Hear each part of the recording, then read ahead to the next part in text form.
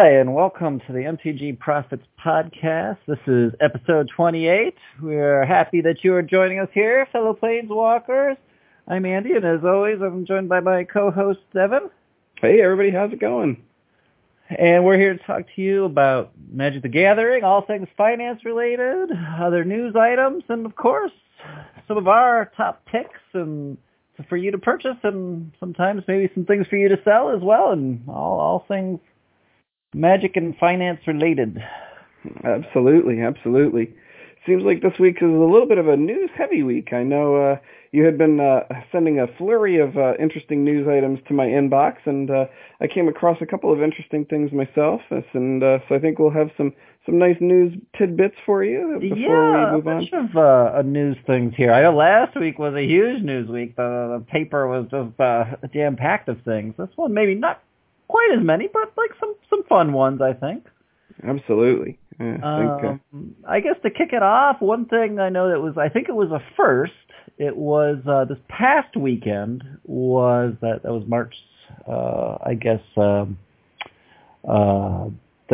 second, third, was the first ever Pauper Mythic Championship qualifier. That's right. Which was held at Magic Fest Los Angeles. So about 186 people showed up to play. Even the professor himself, I guess, from the Tolarian Academy. Oh, Brian, yeah.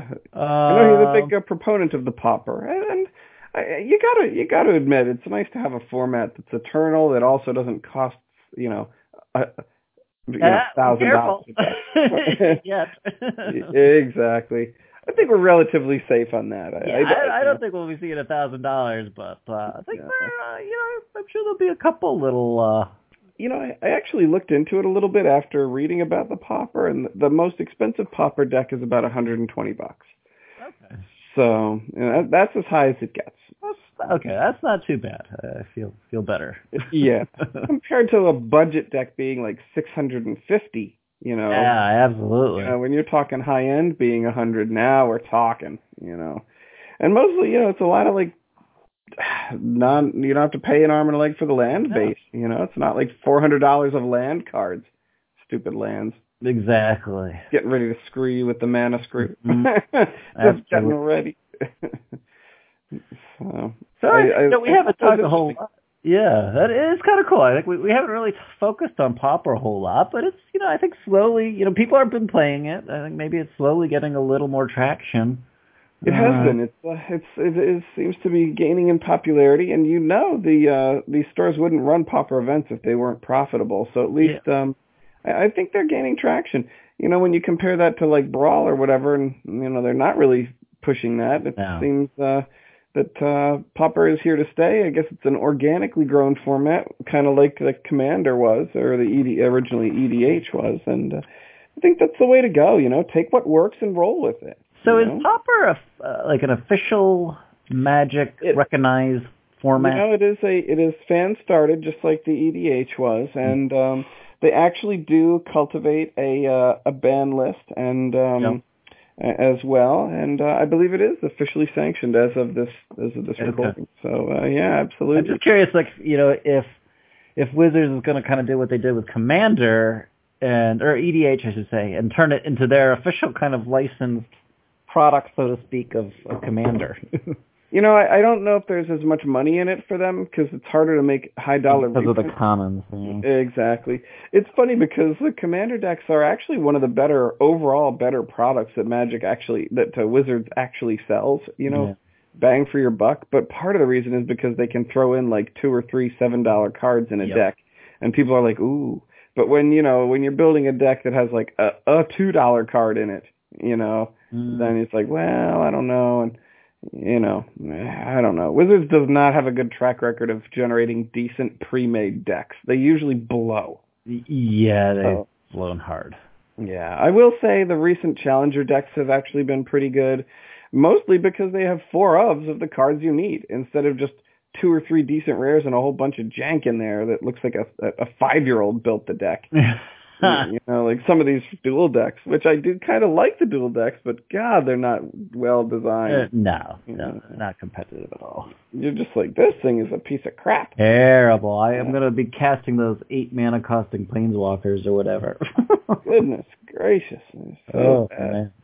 So it looks like the winner of this event was a Boggles deck. Yes, Boggles. it was. Yeah. Absolutely. Yep. Hard to stop those little guys. It is hard to. They're the bomb. They're so slippery. They are. Absolutely. Very tasty.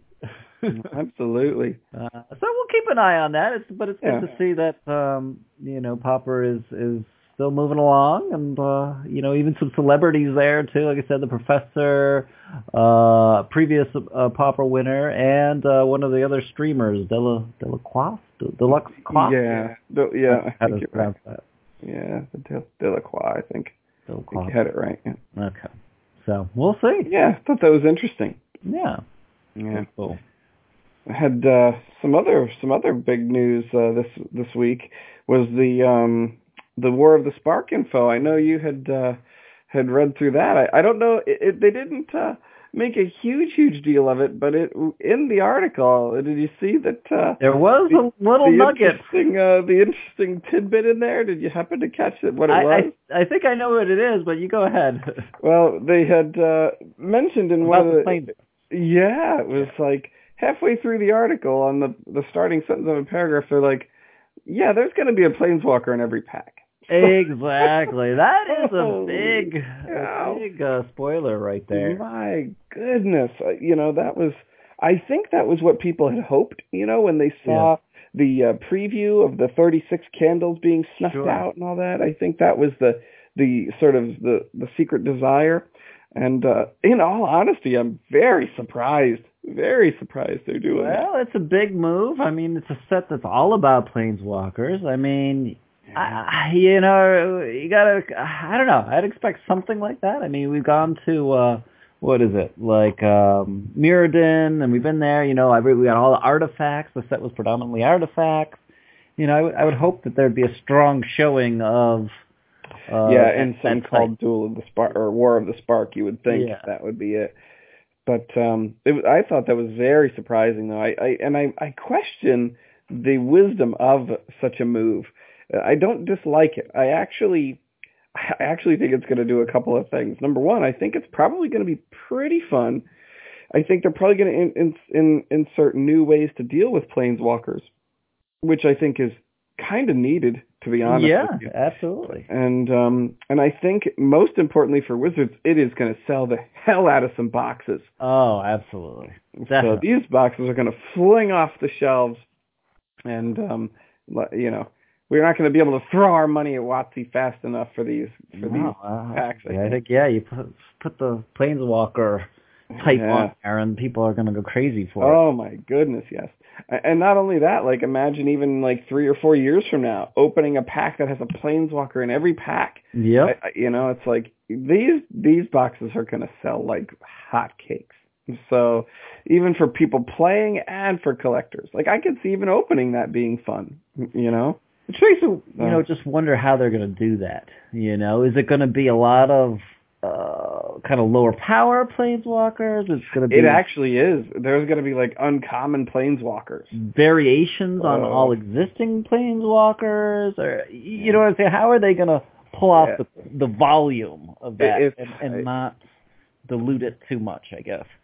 It's going to be a combination. You're going to have the weak stuff, probably planeswalkers at different phases of their lives and whatnot. But I know specifically there will be uncommon planeswalkers, which I also think is an odd move for them. Yeah. Where they're like, oh, here's your uncommon Jace the Wuss Sculptor. Yeah, exactly. Like, oh, he only has one ability that says, look at your top card. You know what I mean? Like, I'm sure the planeswalkers are going to be like ultra weak. But I guess they would have to be. You can't have superpower planeswalkers at common and uncommon levels. It's crazy. Yeah. So I did think that was interesting. I'm kind of surprised it was there. Yeah. But it'll definitely sell boxes. I mean, I'll be probably buying a couple. I think when did we say spoilers start? May, I think. I believe so. I think it's May. Yeah. I believe so.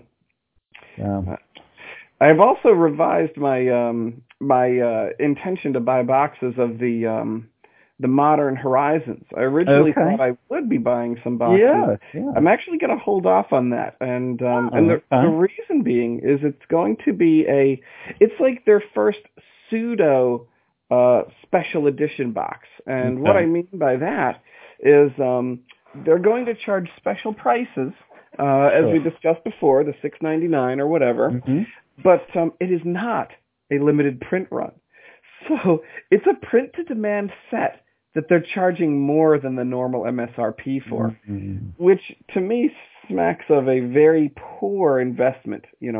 Even like these non-well-received boxes like Iconic Masters and Masters 25 and Ultimate Masters. These Masters boxes, at least even though they were more expensive, there was a finite number of them. Whether it be 20,000 of them, 15,000 of them, but there's essentially no limit to the Modern Horizons booster boxes because they are going to be print to demand. So there may be 80,000 boxes out there. So it'll be curious to see what it does to some of the prices. And so I'm not as gung-ho about buying them pre-sale pricing as I originally thought I would be. So I just to put that out there, I usually do buy like a box or two of the limited print run boxes, and I usually buy them before they release, before the previews come out in some cases if I can. But I'm probably not going to be doing that this time around. So you would suggest holding off on buying? Personally, yes. Yeah, and then that's where I put my money where my mouth is. I'm not going to personally buy them pre-order, as I often do with sealed boxes. I never buy singles pre-order, but I do sometimes buy boxes pre-order. So because I can usually get a pretty good deal on them. It's part of it.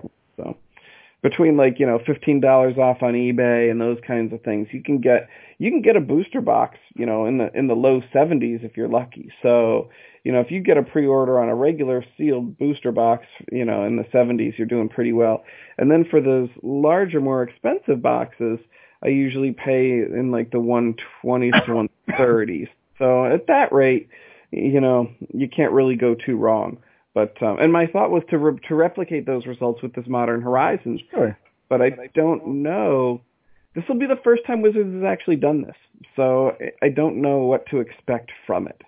So because it is such an unknown, I don't want to be the guy trying to catch the falling knife. I don't want to be grabbing at it while it's falling and cutting myself up on the way down. Nice analogy there. I like it.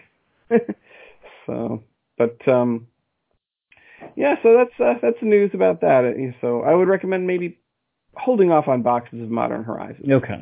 Hold off on the Horizons. Yeah. So yeah, War of the Spark. I'm excited about the Planeswalkers. I'm sure I will be buying boxes of those. I'm sure they will be sitting on my. The nice thing is we will have we'll have 24 months to buy those boxes. So I'll be in no hurry to buy those items. Exactly. Like you were saying. If it's basically unlimited supply, then you wait for your deal and then you pounce. No need to jump right on it. Mm-hmm. And a lot of times with those boxes, you have to wait till the hype dies down a little bit. So you wait until it cools off. That's when you start picking them up. Then you try to get a little bit of a deal. Exactly. Makes sense. So, what else? I had some other news. I'll let you give some. I was going to say, just speaking of money and big money, there was a big auction last week. I guess it was last week now, with the Magic the Gathering's Black Lotus, which sold for $166,000 at auction. It's crazy. I thought it was $161, but at that point, $166,000 and $100. Wow, that's. Could you imagine if you were sitting on one of those? Oh my goodness gracious, that'd be awesome. Yeah, that is pretty crazy, and that's more than twice of what a similar card sold last July. Wow.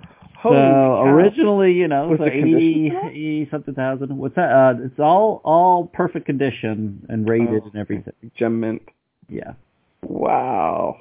Whoa. Oh my goodness. Oh, amazing, You're amazing. gonna start pinching your pennies and start Oh, getting ready to buy your Black absolutely. Lotus. Yeah, definitely. Boy, that would be amazing.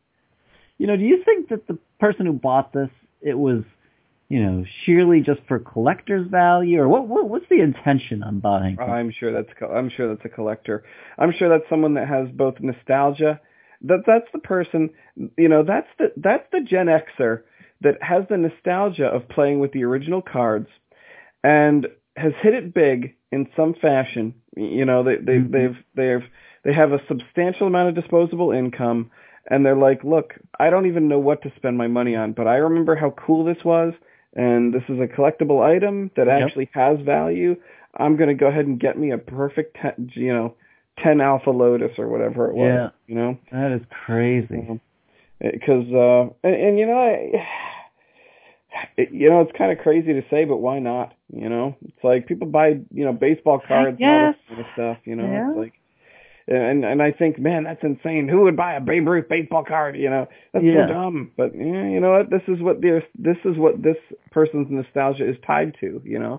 It'd be like, imagine if you win the lottery or something, and maybe not a huge lottery, but maybe say like a $3 million lottery. Yeah. And you're like, oh, I remember playing these revised, the Shivan Dragons, and just say for the sake of argument, the Shivan Dragon was say $200. Yeah. You'd be like, no problem. You'd be like, probably splurge on it a little bit. Yeah.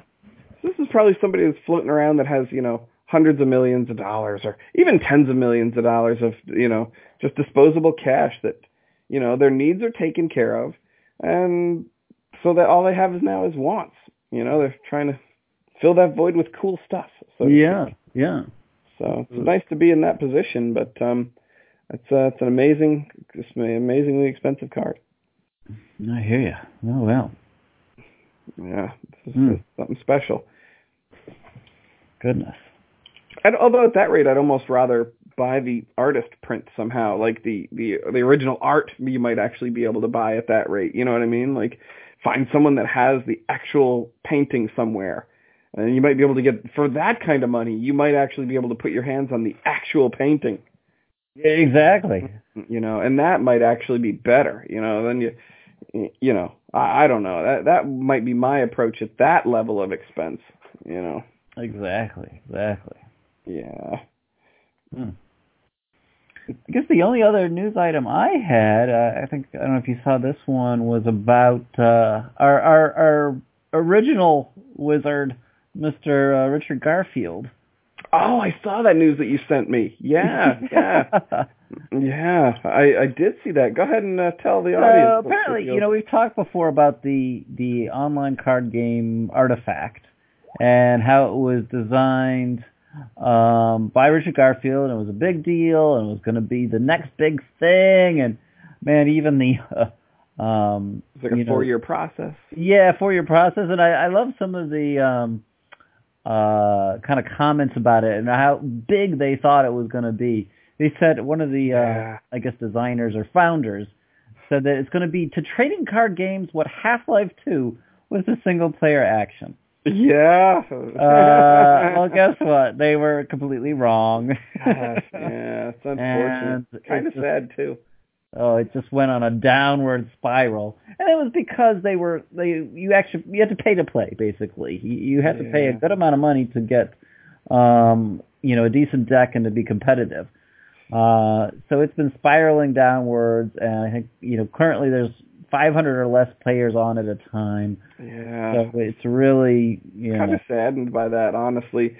You these things, like they really screw up and fumble, and then they die. And then you're like, and it's a shame because I prefer competition in the space.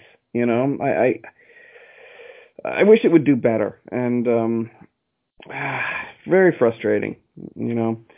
But it was funny because I read Richard Garfield's notes. He was like, well, we kind of saw it coming because they don't really need us anymore, and we're like too expensive for them to keep on the payroll. That was basically what I got out of that article. Did you get that, Jeff? His part of it. I read the kind of the general news item on it. It was kind of funny. He was like, he's like, they don't really need us anymore, but we're going to consult on a gratis basis. We'll work for free because we love the game and we want to keep it alive. But they don't need to pay us anymore because all the heavy lifting has been done, is basically what he said. It was kind of funny. But so I guess to circle back around and just to add a little bit of clarification. So the main point of the artifact was that Richard Garfield has left Valve basically laid off. Basically, he got fired. Exactly. Yeah. Or his design He's been downsized. 3 donkeys or whatever is no longer a contracted hire. But so that was funny, but also sad in a way as well. So. Yeah, even the Grand Wizard himself can't keep it afloat. No. My last, I did have one last little bit of news. Sure. It's actually arena related and highly entertaining and interesting and tested by me personally, and it works. And it's a broken mana problem. And I didn't realize this, but this will enlighten you a little bit. You know how you're constantly getting mana screwed and mana flooded on the stupid arena? Yeah. Believe it or not, it's designed in such a way to prevent that. And I was like, what? I was like, that's impossible. I'm constantly getting mana screwed. There's no way that it can possibly be in my favor. So apparently, in best of 1 games, which is what I do in most cases, sure, I log on, I hit play, and even the drafts, I'm not a huge fan of the best of 3. We've discussed that in the past. And so I do best of 1 games. Well, apparently, in their infinite wisdom, they have actually removed the random number generation system used to keep the cards completely random in a best of 1 game. And what they have done is in the beginning of each game, 2 draws are pulled. 2 hands, and the hand that has the better mana distribution is the one that is selected and revealed to the player. Okay. So basically, if you have a 0 draw land hand or a 1 land hand, it'll and a 2, it'll give you the one that has 2 lands. Sure. Okay. So what apparently has been happening is, and I tried this myself, and it seems to work, is people have been using these red deck wins, these very racy red decks that only need 2 red manas to basically play every card they need, and they'll put 13 lands in the entire 60-card deck. I see what you're saying. So that their draw has 2 lands in it, probably, and everything else is gas. Everything else. Wow. So, and I tried it. It works. I have a 13 deck. I think I put 15 lands in mine. Okay. It does seem to work. I get 1 or 2 manas every time, and that's all I need without mulliganing. So wow. And you just hose away, hose all day long with the red burn and the little hasty goblins and so it seems to work. I'll rip you up with it later sometime. Okay, absolutely. I'd be curious to see. Yeah. So, but I don't know if they're going to fix that or if they plan to leave that. Their thought process was, apparently, and this was in like some of the developer notes, their thought process was, in a best of 1 game where you don't get to sideboard and play that guy again, if you get hosed by Mana Screw right off the bat, you're going to be very disillusioned with the game. Sure. Which I honestly think is legit, because if, But now it doesn't do anything with later draws of mana. They're still random. It's just the initial draw. It literally draws 2 draw hands and gives you the better one. Yeah. Land-wise. Okay. So. So interesting news. Yeah, good to know. It's I think I would have liked the totally random person. I agree too. Because it can lead to broken situations. Like you could never do that with real cards. Yeah, you could never do that in real life. You know, where it's like, oh, I'm gonna get 14 cards and keep the best 7 or whatever. You know what I mean? Like, so it is a little broken. And honestly, it's a little defective in my opinion. A little bit of a defective way of doing it. Yeah, I agree. I'll do a pick for this week. We talked about Planeswalkers and the rise of those. I'm going to going to say that you should be watching the skies for Planeswalkers and Planeswalkers cards, and you should think about ordering some of those. And to wit, my pick for this week is the Oath of Ajani. And it's from Aether Revolt. You can get it now for, 18 cents for one of these guys. Wow. It's 1 green, one white. Legendary enchantment. When it enters the battlefield, put a +1/+1 counter on each creature you control, which is great. But Planeswalker spells you cast cost 1 less to cast. Oh, wow. This Anything is that's great. a cost reducer, I'm in favor of. The other little ability isn't bad either. It's not. You're right with the cost reduction, especially since you could have, essentially with all these new Planeswalkers coming out, a Super Friend-style deck at all rarity levels. Absolutely. It's going to help you across the board.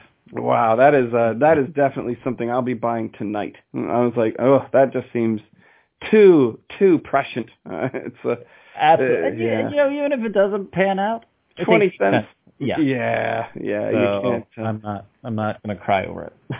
Yeah. One of my pick is actually also somewhat timely as well, and it actually is. We talked about him earlier in this podcast accidentally because you didn't know which my pick was, but it's the Pauper pick. It's the Slippery Bogle. Oh, the Bogle! Yeah. Ever since Ultimate Masters, he's dropped down a bit. He's only been printed twice.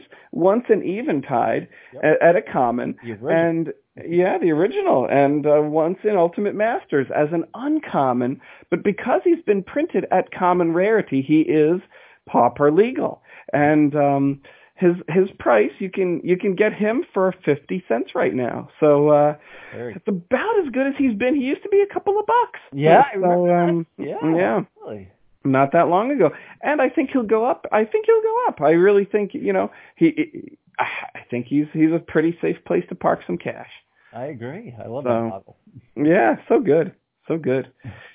But as always, I wanted to remind our listeners to feel free to check us out on mtgprofits.com and also check out some of the YouTube videos of the arena matchups. And maybe we'll be able to get an arena matchup up there of that red deck that I discussed just a few minutes ago. Absolutely. Yeah. Look forward to it. Yeah. And as always, may your picks be profitable. Have a good one. Take it easy, guys. Bye-bye. Bye.